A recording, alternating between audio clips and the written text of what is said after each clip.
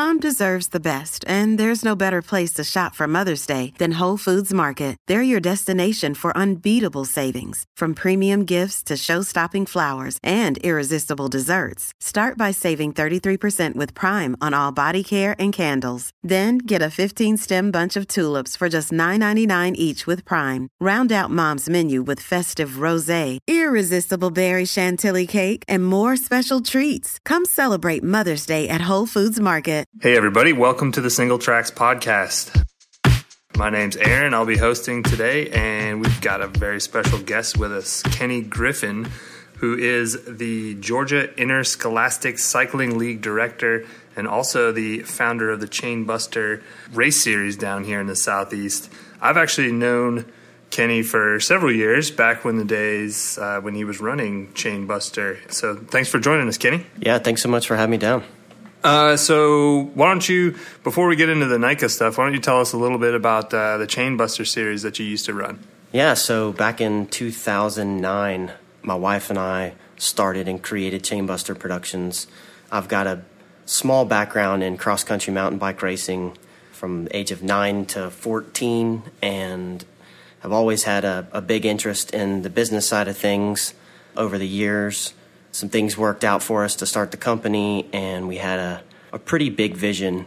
At the time when we started, I didn't know if it was very obtainable, but after some hard work and a little bit of luck and some good people supporting us through the industry, we had some mediocre success and, created endurance mountain bike races all across the Southeast here and really enjoyed doing it.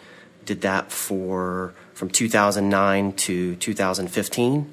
And family started building, started having little ones, and decided to get out and transition into the Georgia League.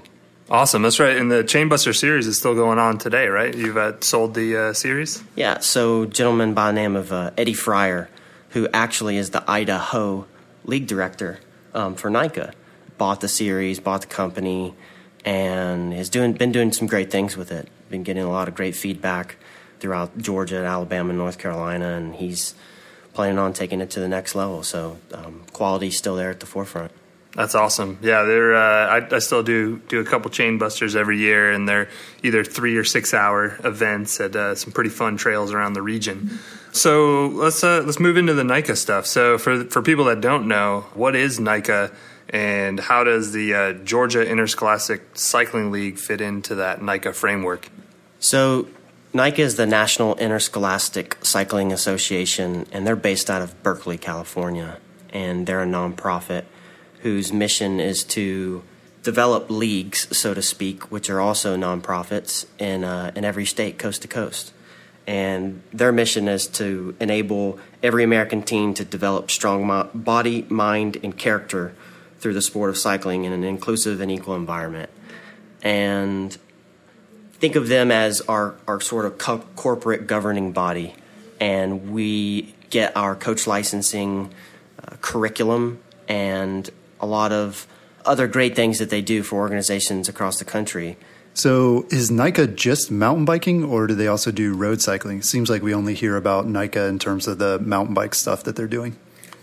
So that's a great question. They're just mountain biking. We are very heavy on the risk management front, to be able to protect these kids and make the best decisions for them and with them through the processes of them becoming cyclists. And obviously the trails are it's a more controlled environment versus the road, because as you can imagine, some of these teams are 130 to 150 kids out west, and taking that many kids out on the road is just not feasible. Huh, that's really interesting that road cycling is considered safer than mountain biking. I like it. No, other way around. Yeah, that's awesome. That's cool that mountain biking is considered safer than road cycling. Never thought about it that way. Yeah, definitely. So I think we're close to 12,000 student athletes nationwide now, and approximately 4,600 coaches. And NICA's really doing a great job at putting quality at the forefront, and it's one of the fastest growing organizations, that uses cycling programs in the country right now. So it's a very exciting movement to be a part of. That's awesome. So how did you get involved with NICA? So back in the Chainbuster days, my wife and I were very passionate about youth cycling. And we did some things on the 3 6-hour platforms for kids specifically. And it did grow. But Dan Brooks, our league founder, in 2013 contacted me and told me about NICA. And to be honest, I'd never heard of them before. And we spent a little time getting more familiar with the programs. And the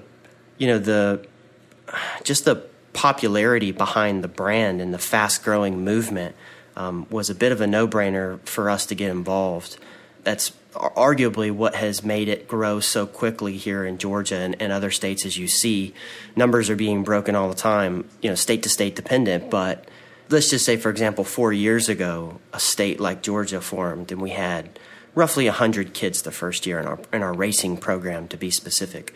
Now, states like Pennsylvania are starting, and we're seeing sort of 500 kids the first year. It's just gaining more and more momentum across the United States, and I think that's due to the national brand and all the hard work that they do, trying to promote it and market it and spend a lot of time, with the curriculum internally, youth development-wise. So when Dan Brooks came to me, I had a big race production background, obviously, and specifically in operations. So we kind of co-launched the Georgia League from the ground up. He took the coach licensing side and the admin side with the nonprofit, and I helped with the other side, and the rest is history.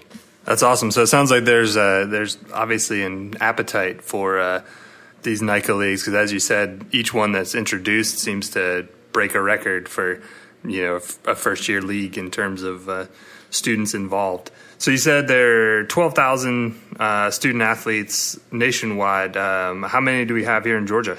So Georgia is still experiencing explosive growth, and we're doing everything we can to keep up. It's a great problem to have. This year, we're forecasted to have about 700 to 800 student athletes across the state of Georgia, and that's comprised of about 45 teams this year and 270 coaches currently. It's hard to tell because if anybody's been in the cycling industry before, registration tends to be sort of last minute, trying to change that and drive that surrounding risk management, which we do a good job of, but it's still early on. We're about 500 registered in the system right now, but before our first race, which is September the 10th, I think we'll be somewhere between 700 and 800, which is another year of almost 100% growth for the fourth year in a row. Wow. So how many of those kids are racing on any given weekend? So we historically have a 75% ratio of student athletes that are registered in our programs that choose to participate on the competitive platform in our race series. And it's certainly not mandatory. It's something that we try to encourage. So we have about 25% of kids at the end of the day that don't race. So this year we think we'll be between 500 and 550 racers out there for the total day on Sunday. Wow, that's a pretty big production then, huh? Yeah, there's often a lot of people that come out and are blown away by the quality and production standards that we choose to implement for these kids. I've heard bigger and more super pro than a World Cup race. I can't speak to that because I've never been to one, but I can certainly say from a perspective of the Chainbuster days, at our biggest race turnout, we were at like 400 riders at the 24 Hours of Georgia, and this is times 100 production quality level. And we do that for a couple of reasons. You've heard me speak to risk management, earlier in our conversations, and that's super important to us because it's just such a fragile time between 6th and 12th grade as a child, and we want to make sure that everything that we're doing for these kids is super thought out so that they have a positive athlete experience when they're on our watch. So, to give you an example, we always have a very thorough risk management plan, emergency plan, to the tune of 9 course marshals on a 4 to 6 mile course, 6 to 8 roving EMTs on bicycles that are, it even gets as detailed as pinpoint at the specific locations that we think are areas of concern for the student athletes. So we do these things to help make the decisions for the kids. Over signage is overdone, 4 to 5 foot snow fencing in the infield. And I always use this funny story, when a kid is in the 7th grade and he's coming in to take a bottle feed, right? And he's got all his friends from school cheering him on, and his emotions are flowing high, and he's not thinking about where to be in position to effectively take the bottle handoff and have a smooth transition to go back out on his next lap. So there's an art to how many feet wide the course is in those specific locations, and signage and flags to indicate the amount of feet they have before they hit the feed zone. So it gets very detailed because we want to keep the kids safe and we want them to have a positive experience. So that's why the production's pretty well overdone. Nice. So how are these teams created and organized? So you said we have 45 different teams in Georgia. If you want to start a team, how do you go about that? So the process has changed and evolved since year one, and that's thanks in part to the 4,600 coaches across the country. I always use the ploy, don't reinvent the wheel, and save yourself the time and stress that's is associated with starting a team. So we've collected best practices over the years, and we now have specific individuals that are identified across the state of Georgia. And this model is also implemented in every other league across the country. But they've volunteered to be a coach supporter. And that coach supporter supports our coaches, existing coaches, through challenges that they may have. And they also mentor the new team and coach process. So when you start a team, you submit a proposal, basically, that shows who you are, what you're about, and your philosophy that's at the forefront of this team. That's the most important to us, right? We got to make sure that these coaches are seeing the same vision of teaching and training these kids. We're not about creating the next Olympic athlete. We're about the kid that it's their first time on a bike and introducing them to like a healthy and active lifestyle. And that's what's important. So we want to make sure that we pair that coach and make the right fit with the kids. So there's a committee internally that scrubs and approves those proposals, calls references, and from that point on, you're approximately an hour and a half away from having a team going.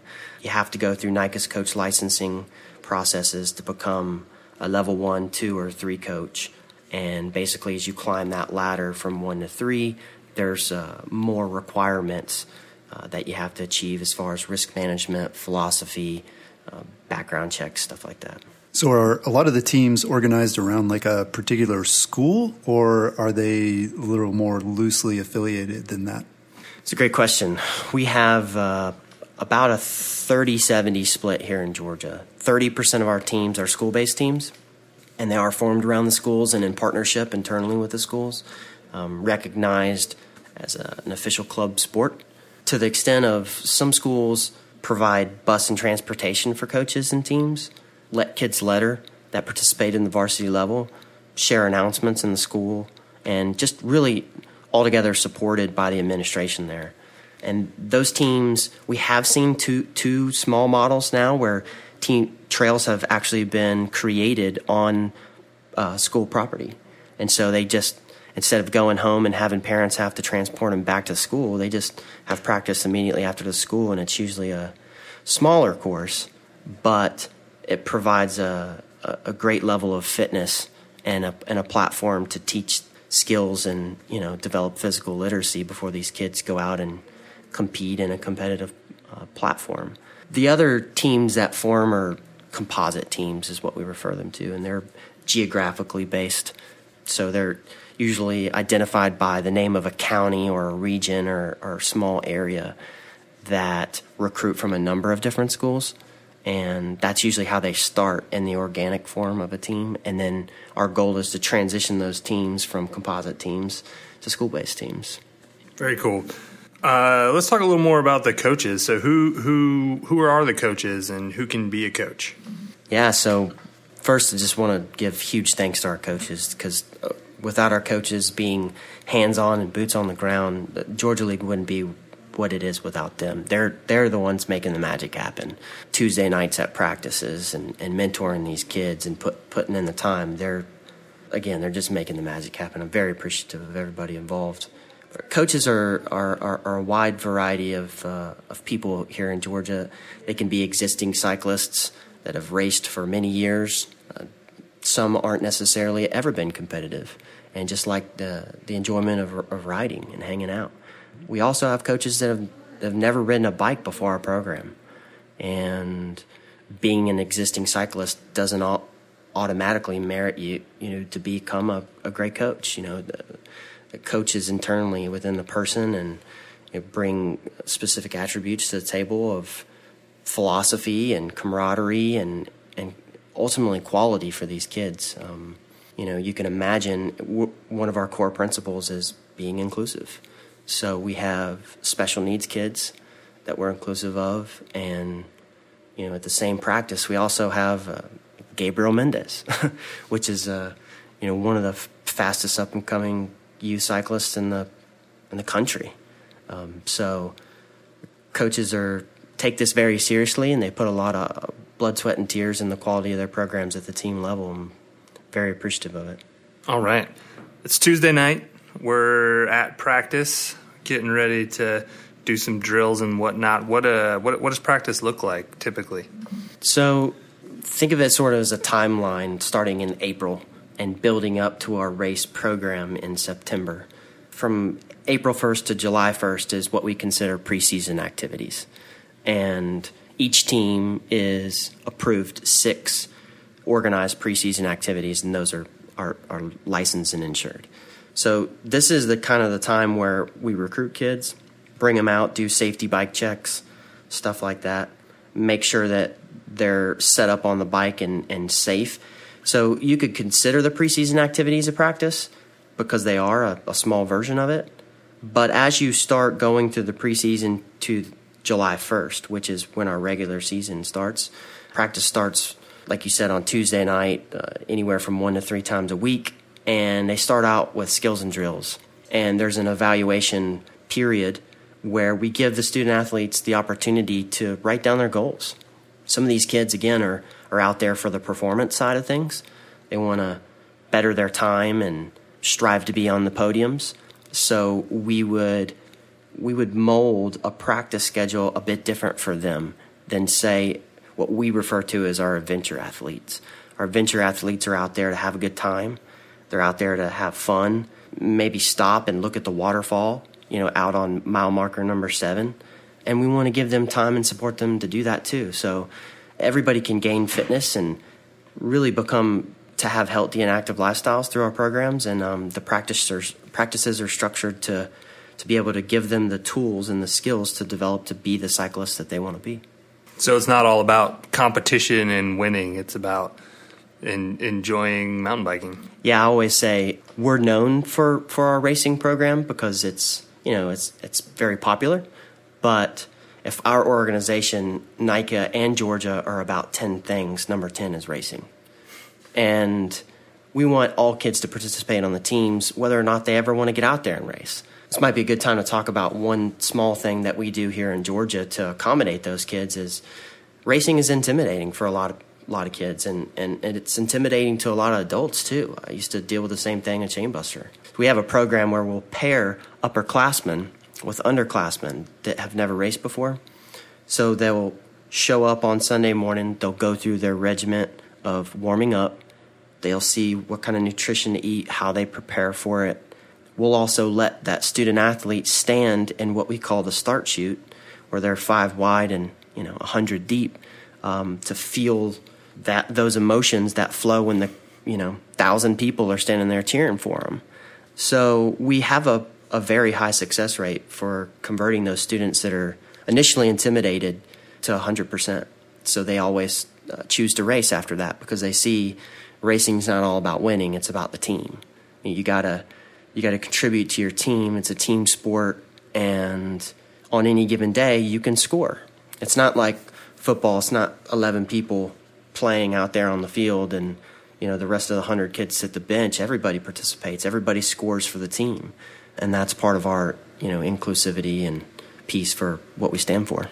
That's awesome. Yeah, just thinking about standing in a start chute I'm starting to get some pre-race jitters. It's It's definitely a love-hate feeling, right? So let's talk a little bit more about the races themselves. Like, what kind of courses are they? Like, what kind of distances are the kids doing? Are there different categories? Do like the JV kids race a shorter course or fewer laps, something like that? Yeah, definitely. So I'll start off by saying we're middle school and high school, and our middle school program is our newest program, and that's considered to be 6th through 8th grade.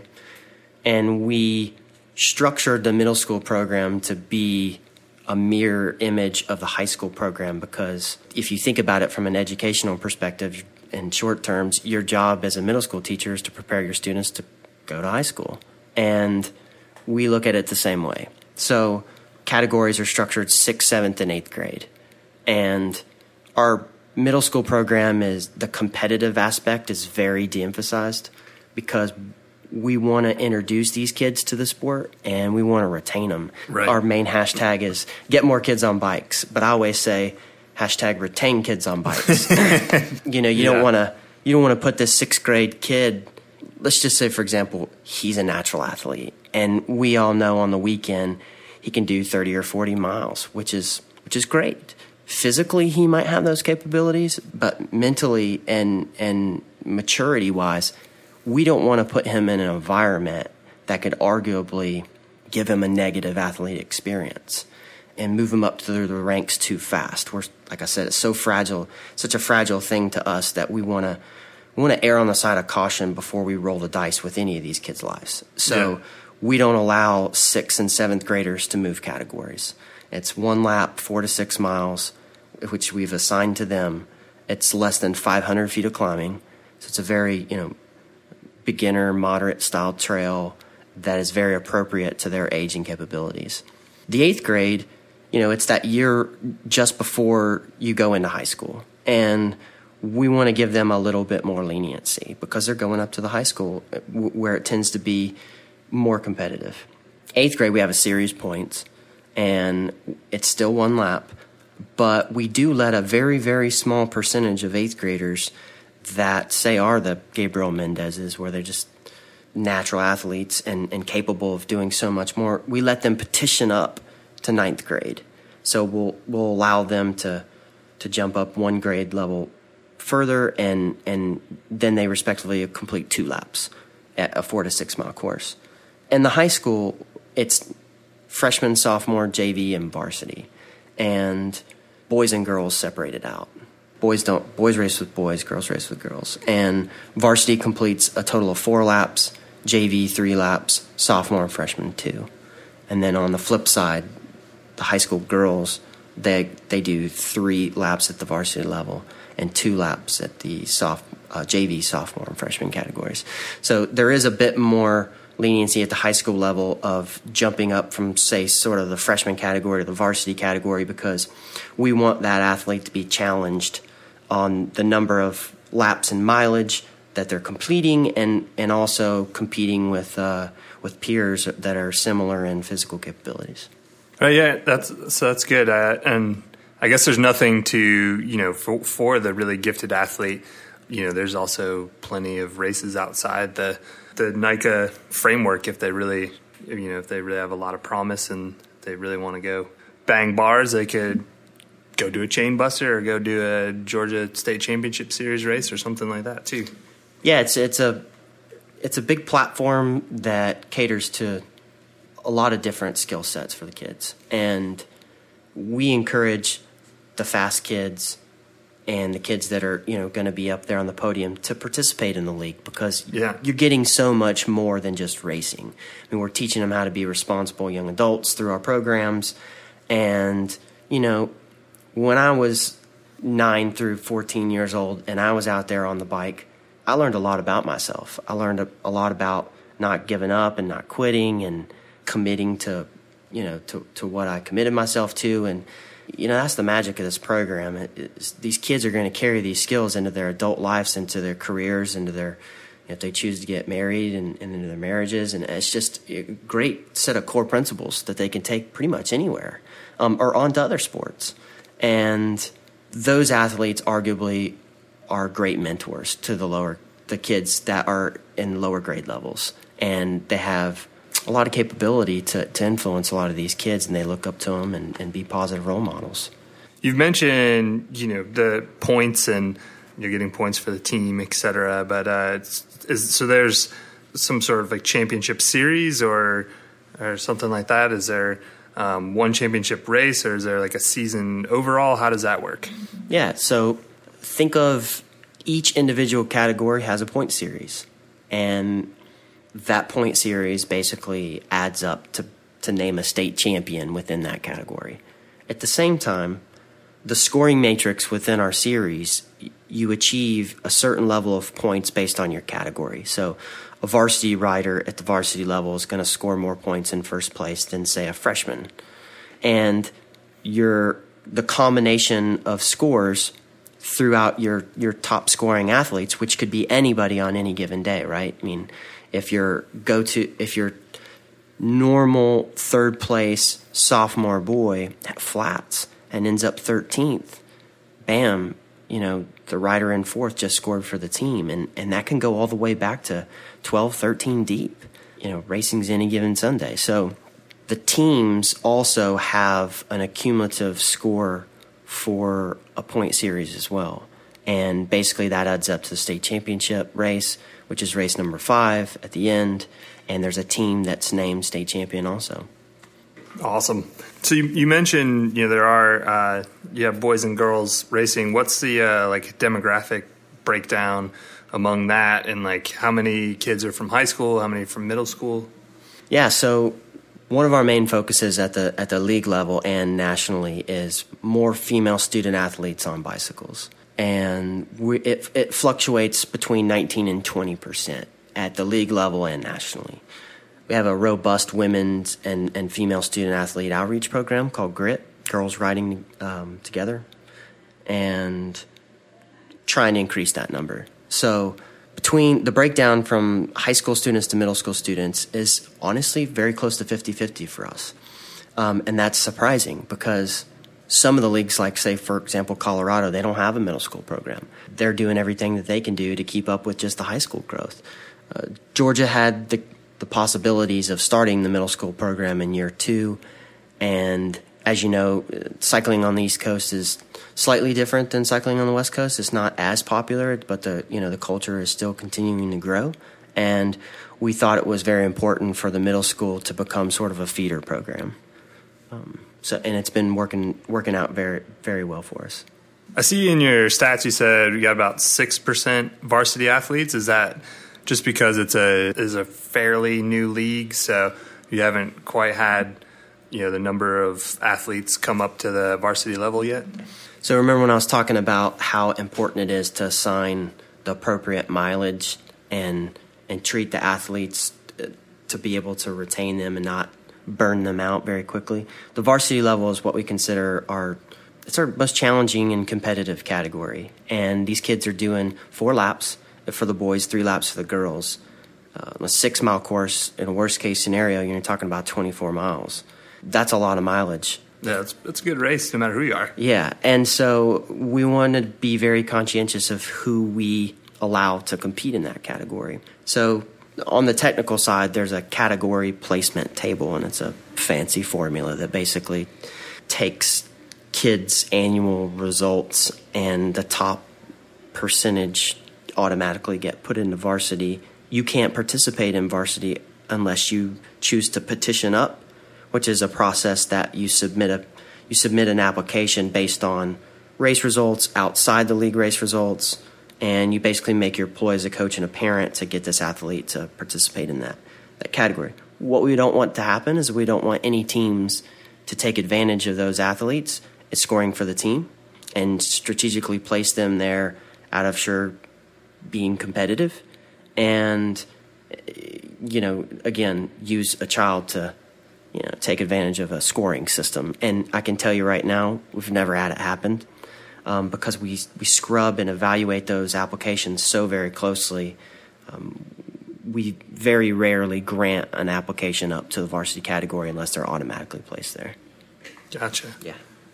Georgia's a big-ass state. Obviously the Atlanta metro area is huge, but we're just one small portion of the state here. Where are most of the teams found? Are they in kind of near population centers? Are they kind of dispersed all over the state, or what do you find? Our teams have formed naturally around existing trail systems in the beginning, and that's what we consider to be low-hanging fruit. So the teams have to have a place to practice, right? Yeah. And we found a large concentration of teams forming around existing trail systems. That focused centrally around the city of Atlanta because it's, arguably it's the biggest population base within the state. So it just naturally started internally there and then grew out from the suburbs. We do have a model that we've implemented at the national level for, say, for example, an inner city school that doesn't necessarily have the means of transportation to get kids out there. We've developed a model to use like a soccer field or a football field that allows the kids to develop fitness and skills and still get a good workout in and train, and then, say, for example, on the weekend, on Saturdays, travel to a destination trail system and get actual single-track riding.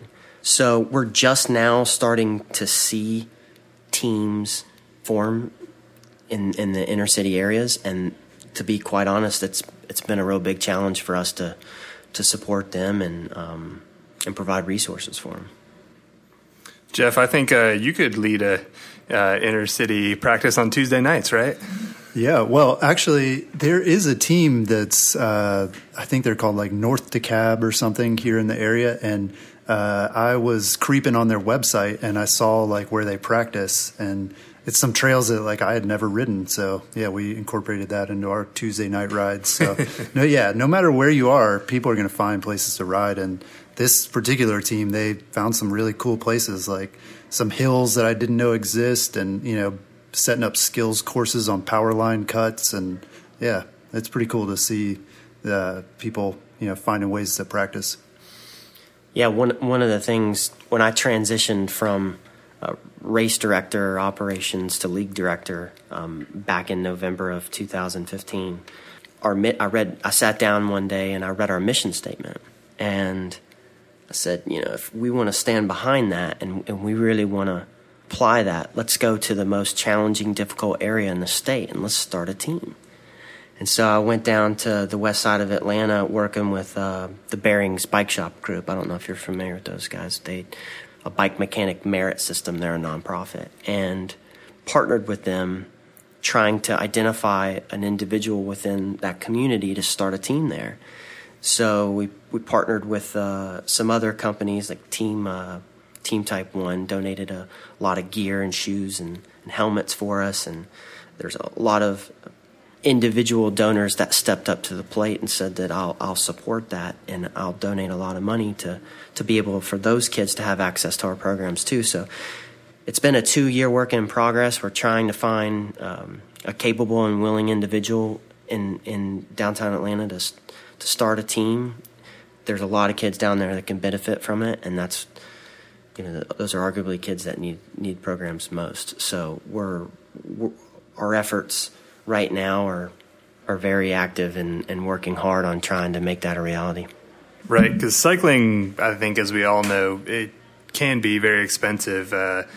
It's probably a fairly high barrier to entry. I mean, even what a lot of us would consider an entry-level race-worthy hardtail is $1,000 maybe, and if you're buying something brand new. And that's probably out of reach for some families, right? It is. It's a huge barrier to entry for the sport, and we take it very seriously. So our league founder, Dan Brooks, came to me in the beginning and said, I never want a kid or coach to be able to not participate in our programs due to financial need or equipment needs. And that's a bold statement.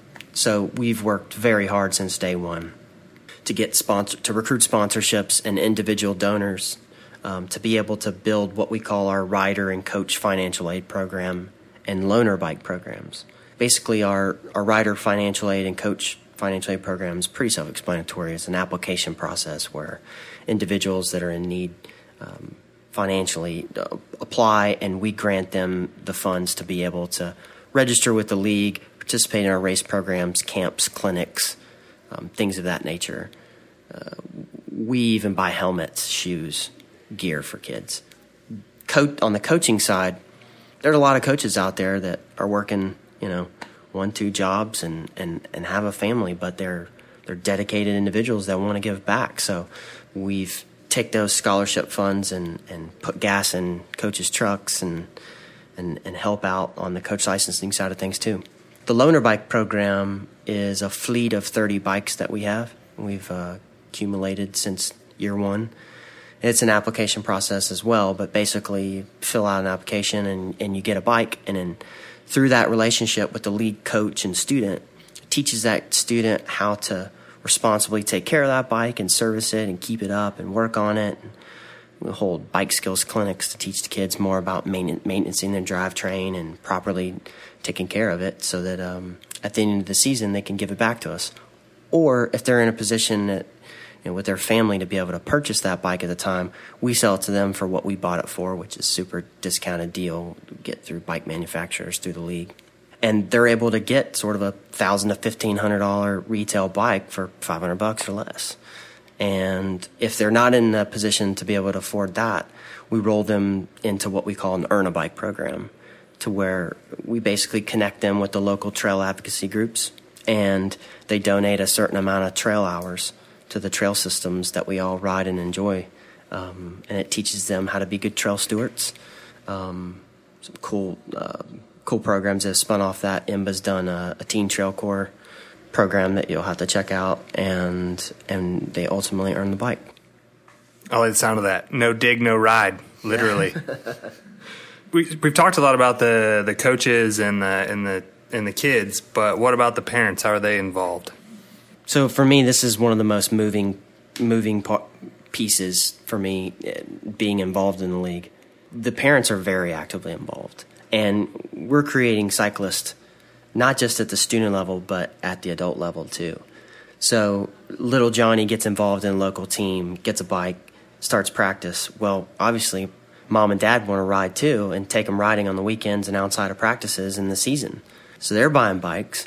And now what you see, and there's hundreds of cases like this, the family that's been to Disney World the last 8 years in a row on the same weekend is now going out to Moab and riding Moab and St. George, Utah, and stuff like that. So it's really cool and moving to see that healthy and active lifestyle transition into families.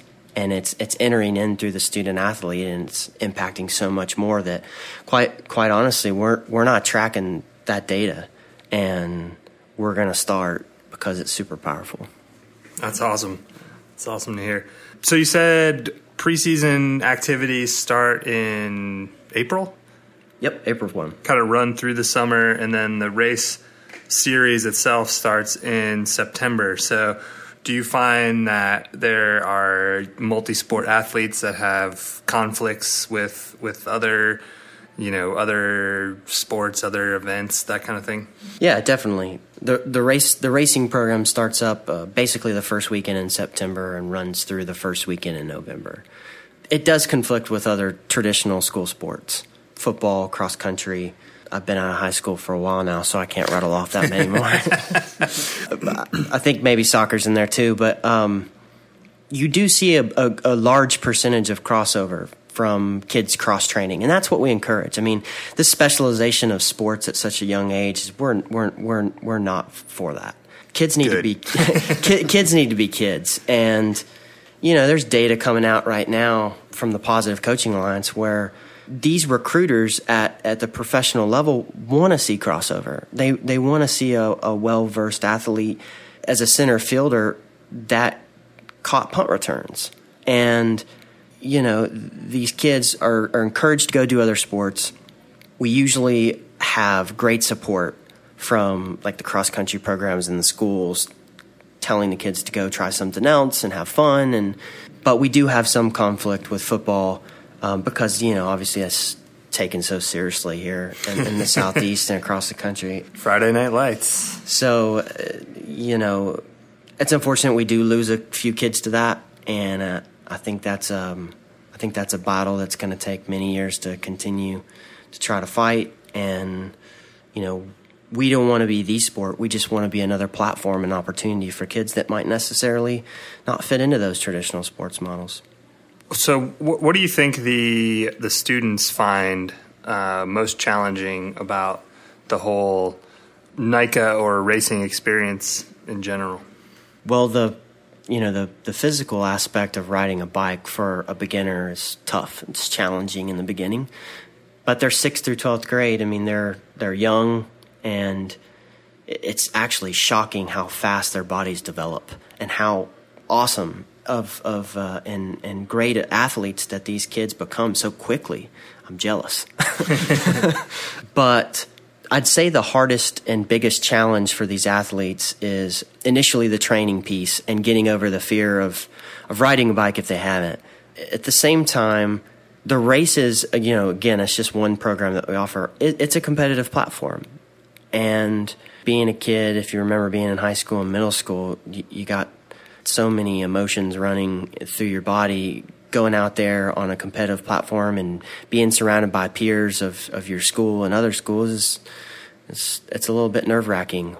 But as I mentioned before, we've got opportunities to break down those barriers, and at the end of the day, when those kids get out there and they're making friends and they're building community, which is so super important to us too, not only with their surrounding community, that surrounds their team or their school, but on the north or west side of the state.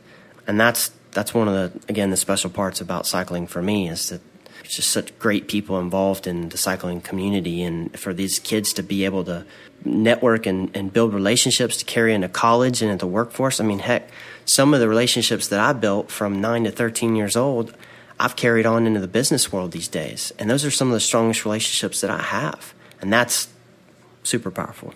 We kind of touched on this earlier, talking about some of the barriers. And you said you have the loaner bike program, but what are other possible barriers for kids that want to get into the sport? So, some of the things that we've seen is transportation, based on just the dynamic of the family. We've got people that help out with that, help give rides and transport athletes and stuff like that. Other than that, we usually don't see very much barrier to entry. If the kids have gotten involved in a sport at a very young age, again, back to the specialization thing, we do hear from a lot of kids that want to be involved that might not be able to because their coaches tell them not to. And they tell them that mountain biking is a dangerous sport. I mean, to set the record straight, the Georgia League and NICA is not Red Bull Rampage. Okay, these kids aren't doing triples and creating lines on a 2-to-1 slope side of the mountain.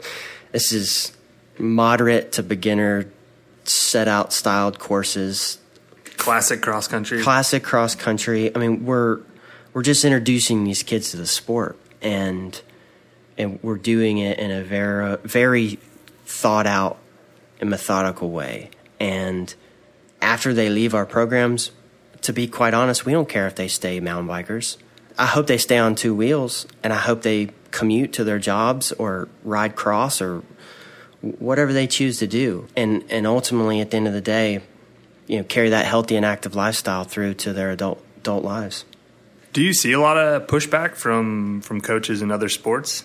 Well, we did in the beginning, and it's still so new. I mean, you can go to any local trail system in Georgia, stand there on a Saturday morning, which I do a lot, and pass out flyers, and they've never even heard about us. It's just still so new. We have barely scratched the surface nationally and in the Georgia League. I mean, 700-800 kids, we're proud to say that for sure. But this movement can grow so much more and impact so many other people out there than it has already. And I definitely say that you'll see that happen for sure.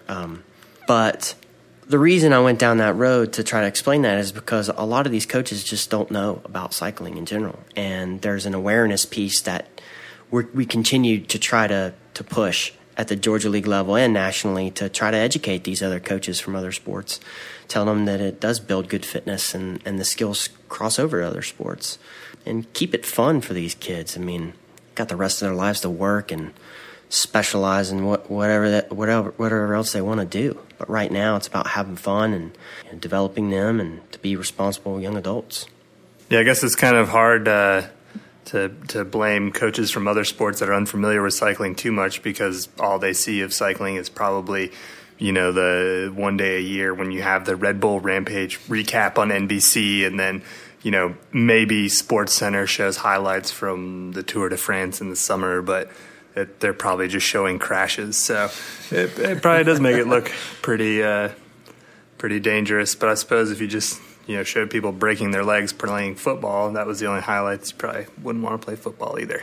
Yeah, I'm sorry. We're trying to do a better job at that too. We've invested a lot of money in the production side of videos for our race events and for practices. So we're trying to get that out there to reach more people and to build that awareness piece to show them that we're not an extreme sport.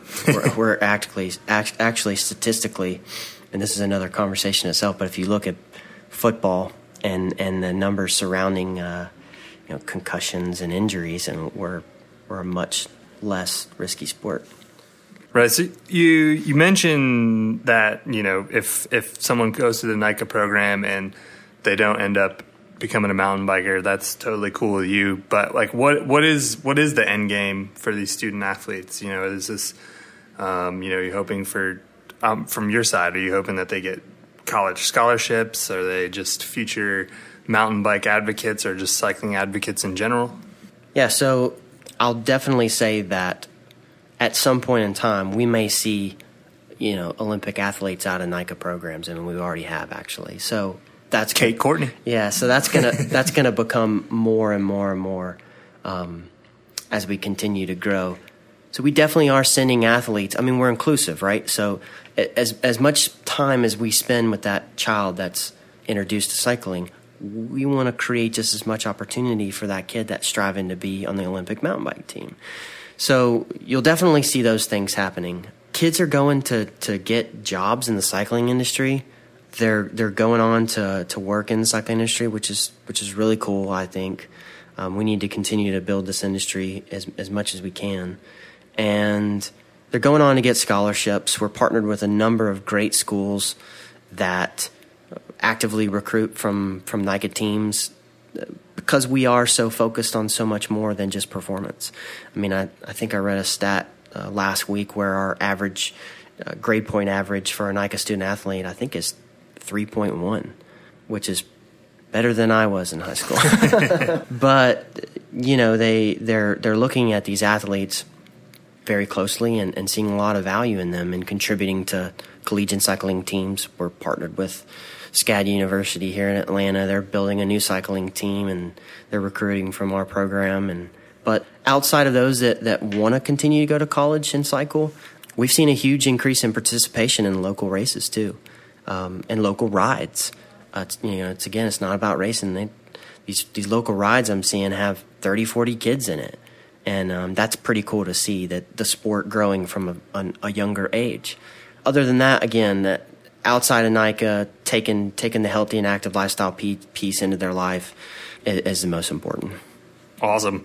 I know, I race a lot. You guys know that, and I'm competitive. So I know you guys, the racing is just one part of what you do, but I am excited to see, some of these top level elite athletes like Kate Courtney mentioned, just won national championships a couple weeks ago up in Snowshoe. It's cool to see these cross country riders, develop at a very high level, because, we've got Aaron Gwynn on the downhill side right now, just wrecking things, which is awesome. But, as a country, we don't do very well on the World Cup stage. We tend to get smoked by, what's that guy's name? Nino Schurter.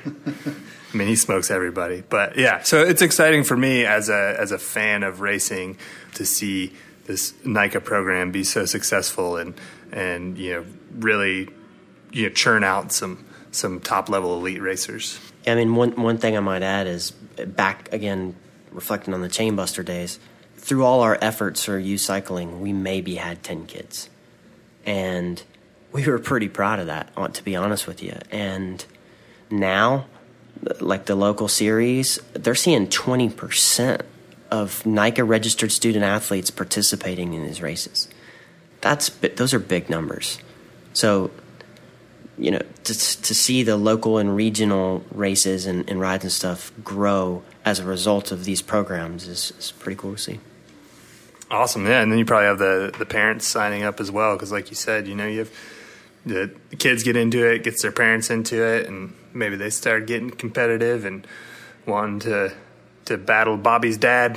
Exactly. We always make the joke. I'll be speaking to somebody about NICA Georgia for the first time, and they'll say, "Man, I wish we had that when I was in high school." And I'm like, "That's funny, because that's what the back of our shirts say."